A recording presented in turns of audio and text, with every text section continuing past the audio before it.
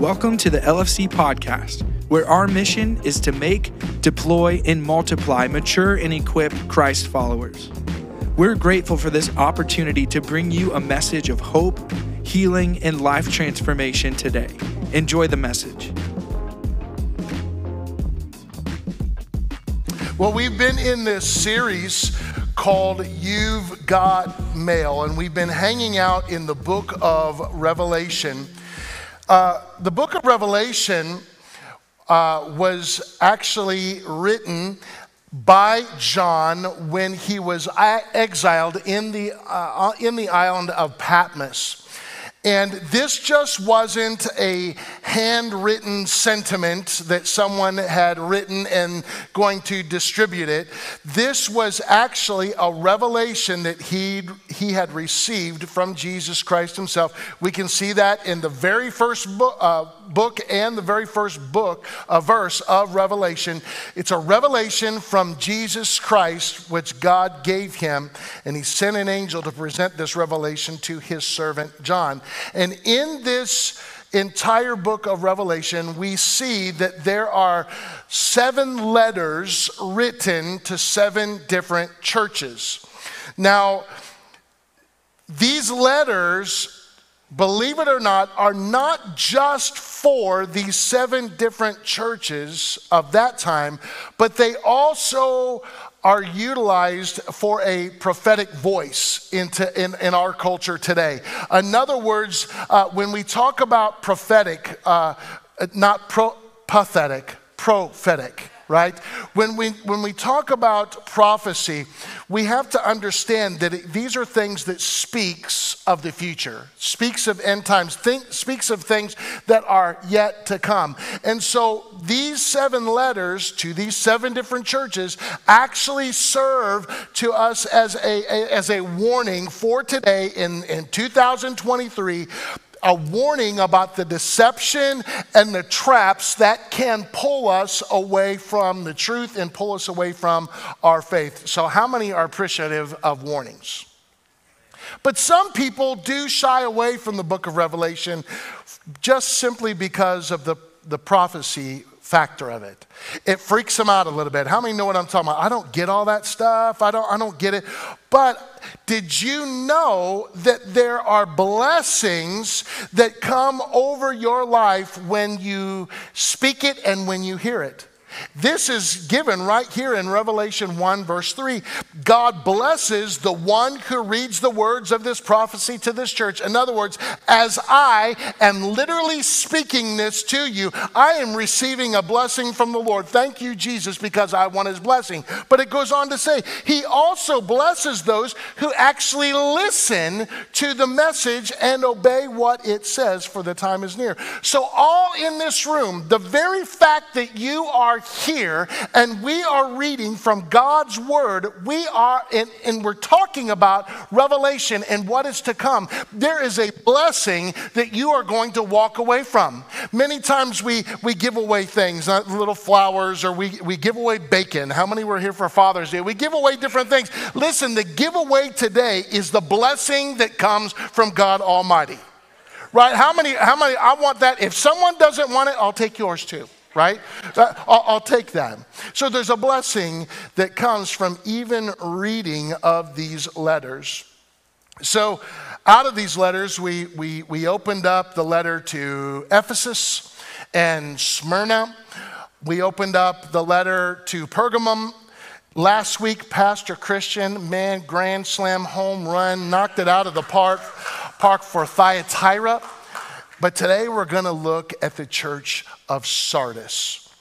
Now, just a couple fun facts for you. Barclay tells us that about the city of Sardis, the first coinage ever to be minted in Asia Minor came from Sardis. Right? The first money. And they called them electrum staters. They were the beginning of money in the modern sense of the term. Sardis was the place where modern money was born. Sardis was also known for its luxury. How many like luxurious hotels, right? Luxury, they were the ones, they created lazy boy chairs, 80-inch screens, full HD.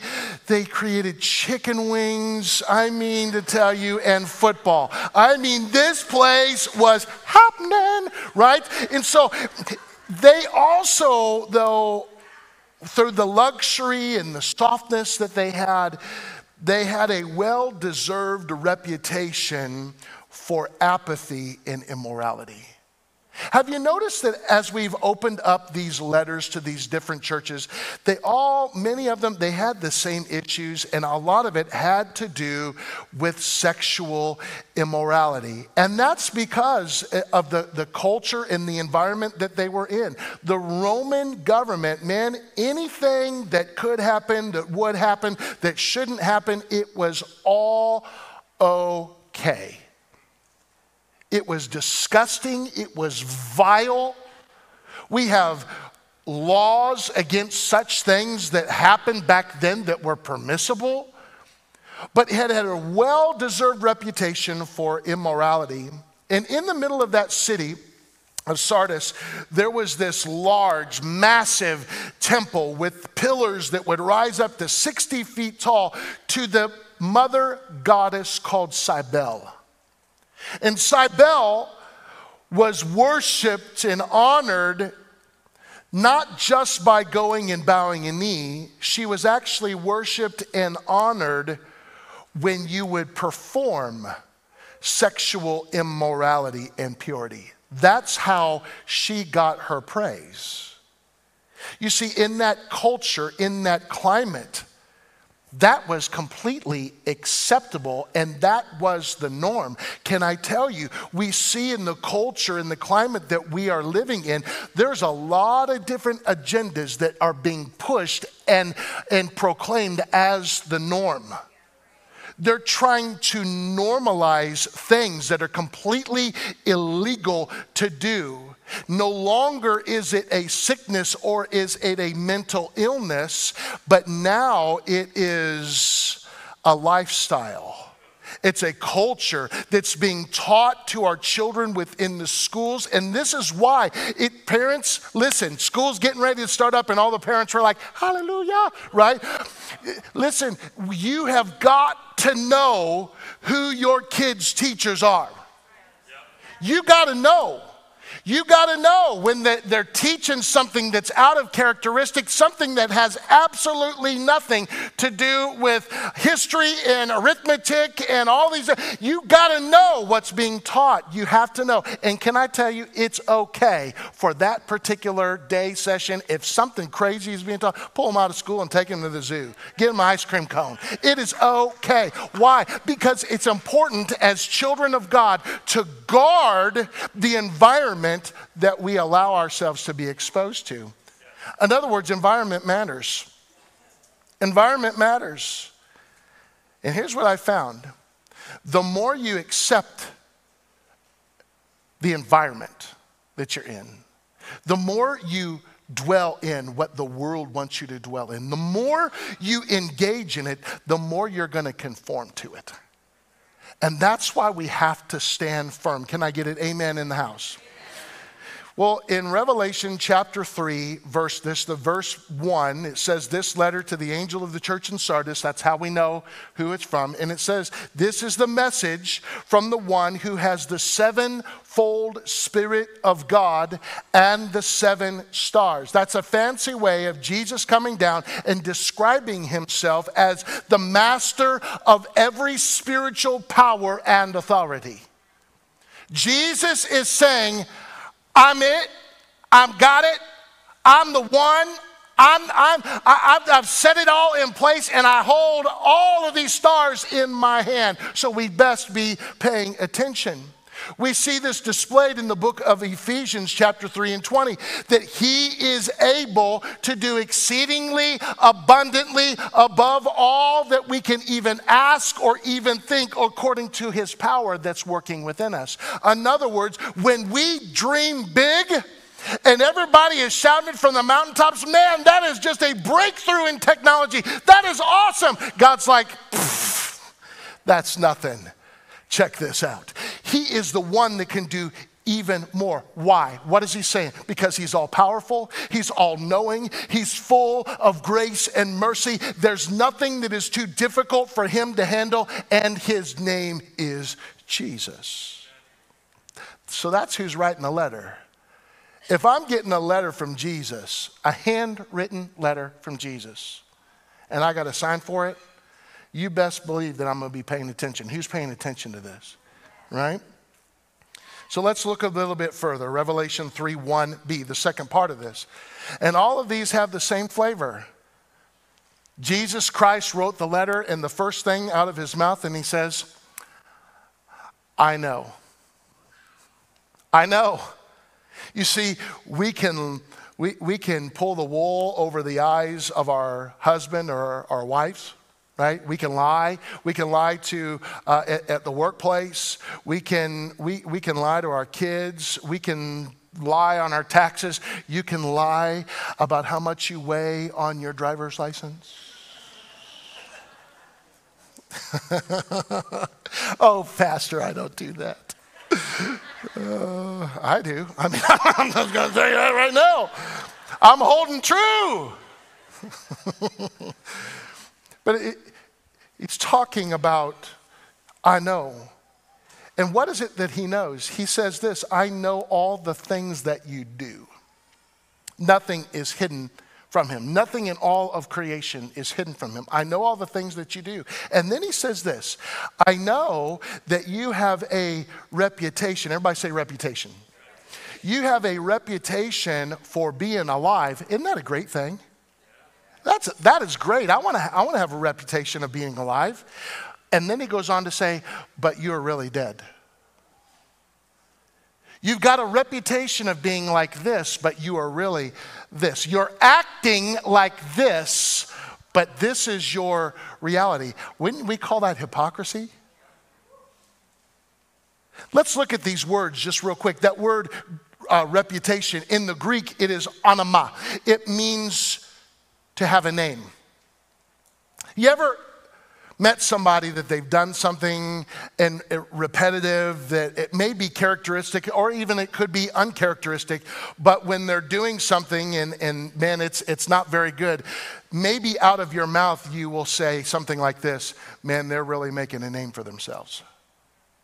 You see that? That's a negative connotation of that. Or if they did something, man, they're making a name for themselves.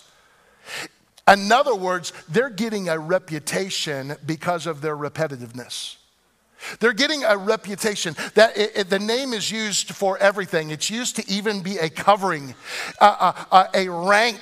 It's that word reputation, onoma, means authority or something that you have done, a deed that you have done. But we're not just talking about reputation meaning a name like your first, middle, and your last. We're talking about reputation and how other people see you. How other people are observing you. Do you know right now there are people that are watching online from other places. There are people coming in the doors of the church. They're checking out because they've heard of things that are happening here and they want to see it for themselves. They want to see if there's faking, bacon, shaking, whatever that's going on here. Is this real? Is God really doing some awesome things? Because we are now getting a reputation that God is doing something here in this place. See, I want to have a good reputation. I don't want to do anything that would hinder that bad or good reputation, right? And in Proverbs 22, it says this, that we are to choose a good reputation over great riches. For being held in high esteem is better than silver and gold. The rich and the poor. In other words, he's giving the description that everyone should desire a good reputation. The rich and poor have this in common, for the Lord made them both. But how many know that some people, they just don't care? How many have ever met someone like that? They just don't care. They know they're spiraling out of control. They know what people think, but they simply don't care. Joan Jett had that problem. She did not care about her bad reputation. Some of you will get that here in a second. The light bulb will kick on. You see, the church of Sardis was more concerned about their alive reputation than their reality. They paid more attention to maintaining their persona rather than cultivating a place where the presence of God would dwell. So, because of that, sin was allowed to be let go. Sin was alive and active in the church of Sardis. So what does that mean? It means simply this: a good reputation doesn't mean that everything's okay. Y'all tracking with me? A good reputation doesn't mean that everything is okay. We see this as a prime example in 2 Timothy 3:1-5. Paul's writing to Timothy and he is saying, hey, listen, in the last days there are going to be difficult times. People are going to love only themselves and their money. They'll be boastful and proud, scoffing at God, disobedient to their parents. They're going to be ungrateful. They'll consider absolutely nothing sacred. They'll be unloving, unforgiving. They'll slander other people. They'll have absolutely no self-control. They'll be cruel and hate what is good. They'll betray their friends, be reckless, be puffed up with pride, and love pleasure rather than God. And here's the kicker. They're going to act religious, but they will reject the power that could make them godly. And Paul tells Timothy, hey, dude, stay away from people like that. Is that not crazy? In other versions, it says they will have a form. A form. They're going to look like it. They'll have a form of godliness, but they will actually deny the power. They'll deny the power. Yesterday, as I was just focusing and just settling in on this, I felt the Lord drop a little something in my heart. I'm like, Lord, are you sure, man? This is... He said this: stop focusing on your good rep. It's time that you get a God rep. A God rep.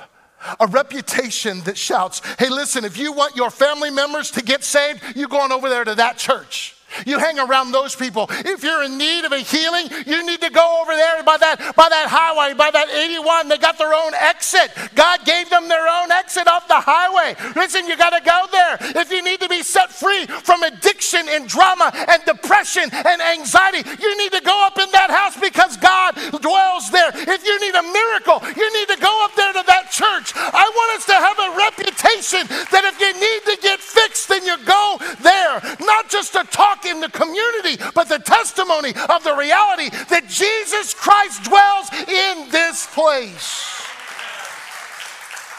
Now listen, I know that some of you drive far. How many feel like you drive a little far coming here? Come on, just talk to me. It's all right. It's all right. Let me give you a little word that you can tuck away. A church alive is worth the drive. Okay? Tuck that in your back pocket. So we're talking about a reputation.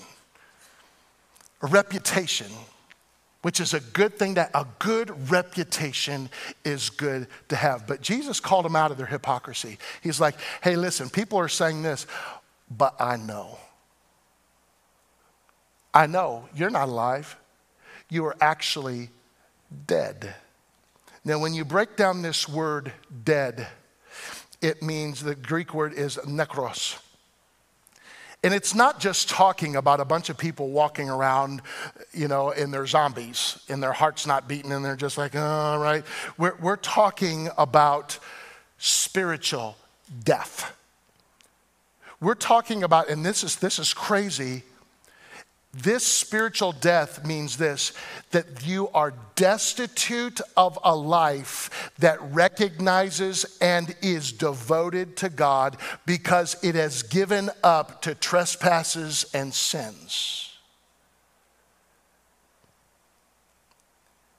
It means that you are inactive in doing what is right. You're destitute of force or power. When you're spiritually dead, it means that you are inactive. It means that you are inoperative. My buddy David Gusick, he says this, death actually indicates that there's no more struggle. There's no more fight. There's not even any persecution. And he goes on to say this. It wasn't that the church at Sardis was losing the battle because it had already lost because it was dead. You see, something that has died, it's already lost the battle. Right? The fight seems over. And in this letter, Jesus wasn't encouraging the church of Sardis to stand strong against persecutions. It doesn't say that anywhere in that, does it? Look at your copy of God. It doesn't say anything. He wasn't encouraging them to stand firm, right, against persecution and false doctrine. Why? Because Jesus said, you're already dead. You got a reputation of being alive, but you're dead. What does that mean? That means that the church in Sardis presented no significant threat to Satan's domain, so it wasn't worth attacking. And Pastor Christian said it this last week. Satan doesn't bother a bad church. Right? Right? And no one likes to be attacked. No one likes persecution. But there was nothing. There was no power. There was no anointing. There were no healings. There were no deliverances. There's no preaching against them. There were no salvations. There was no growth. The presence of the Holy Spirit was not there because they were dead. They had a form of godliness. A form of godliness. You see, here's what's interesting. The church of Sardis, the death of it, it didn't happen overnight either. Didn't happen overnight. It was a slow fade. And I hear this from people many times. They will come with a situation, a circumstance, and they will say, I just don't understand how it got to this. You know what I'm talking about? I just don't understand how it came to this. I don't understand how I got there. I didn't ever see my life ending up like this. How did this happen? Well, I'll tell you where it didn't happen. It didn't happen yesterday. It did not happen yesterday. You did not become an addict yesterday. You just did not wake up and your marriage just literally fell apart in one moment yesterday. It happened somewhere over here. That there was a compromise, something happened way over here. But we always like to focus on this. We always like to focus on the tragedy and try to figure out what happened right here, right now. There was something big that blew up, and we always look at the perimeter, what happened within the last week. You're never going to find it. You got to go way back here. Way back here when there was compromise and when there was secret sin, when the Holy Spirit was speaking and he was saying, don't do that, don't do that, don't do that. But you're like, that's no big deal. It's all right. And you just slip right on into it. And then the devil's got you. And then you get drug over here. And now you're wondering how it happened. You see, it just happened. But it didn't just happen right there. It happened back here. And what Jesus is saying to the church of Sardis, he's simply saying this: wake up! Wake up! Strengthen what little remains. Can you hear Jesus Christ start standing on the edge and begging and pleading for a church and for a people to wake up? Wake up, for what's left is almost dead. I find that your actions do not meet the requirements of my God. Go back to what you've heard. Go back to what you believed at first. Hold to it firmly. I want you to repent, my church. I want you to repent, my people. Return to me again, because if you don't wake up, I'm going to come to you suddenly and unexpectedly as a thief. See, people get all bent out of shape in church when they hear this word repent. But what Jesus is actually saying here is, I love you too much to leave you this way. But it's your choice. You see, when Jesus says repent, that statement is full of authority. That statement, that word is full of urgency. Yet it's also filled with mercy and grace, because he knows that time is running out. And he's saying, come back to me. Oh, come back to me, church. Come back to me. It's not too late. Hurry, come to me. Hurry up. Come on, will you please change your mind? Turn away from these things that I've spoken to you. Run to me before it's too late. It's full of mercy and compassion. We see it in 2 Peter. The Lord really isn't slow about being slow about his promises. Some people think, no, he is being patient for your sake, because he does not want anyone to be destroyed, but he wants everyone to repent. Do you see it? He is begging the church of Sardis to wake up. And then he goes on to say in verse 3 and 4, Revelation 3, yet there are some of you, right? There's some of you in the church who have not soiled their clothes with evil. In other words, they have not participated in the sin. They're not part of the frozen chosen. Come on, some of you will get that. They're not a part of that dead crew. They're alive. And he says this, they're the ones that's going to be walking with me in white, for they are worthy. For all who are victorious will be clothed in white. I will never erase their names from the book of life, but I will announce before my Father and his angels that they, listen, don't touch them, because they are mine. And what I feel the Holy Spirit is speaking to you today, that you've been faithful and you're pressing on. He's saying, don't give up. Don't let up. Don't give in. Fight the good fight. Resist the devil and he will flee from you. Know that I am working and I'm interceding on your behalf. That's what he's saying. And then lastly, what does Jesus write in his letter? He closes it out by saying this: anyone with ears to hear must listen. Listen to the Spirit and understand what he is saying to the churches. Anyone with ears to hear. We see this reflected in the book of James. He says this, but don't just listen to God's word. You must do what it says. Otherwise, you are only fooling yourselves. We have to listen. How many have ever, you've heard the voice of the Holy Spirit before? You've heard him speak. Now, let me rephrase that question. You may not hear that voice like you're hearing, like I got this microphone, testing 1 2, testing 1 2. You're not hearing it like that. But man, in your heart, he speaks and you know that that is him. If that's you, raise your hand.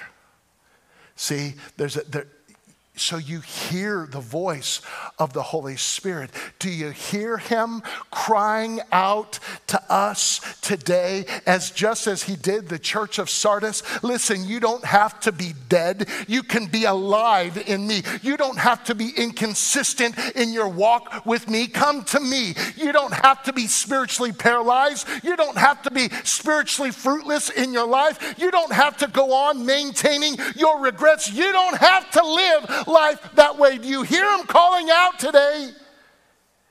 And Jesus, what he's doing, he's telling us, just like he did Sardis, he's telling us to repent. He's telling us to wake up. He's shouting it from the mountaintops that he loves us. I haven't given up on you, so follow me and I will lead you back to where you're supposed to be. Isn't that awesome? Repentance is not bad. It's actually a good thing. Thank you so much for tuning in to the message. If you desire to grow deeper in your faith, we want to help you. Text the word GROW to 419-495-6802. You can also stay up to date on everything coming up by checking out limafirst.church and hitting the events tab. Lastly, make sure you hit that subscribe button so you don't miss out on any future LFC content. We'll see you next time.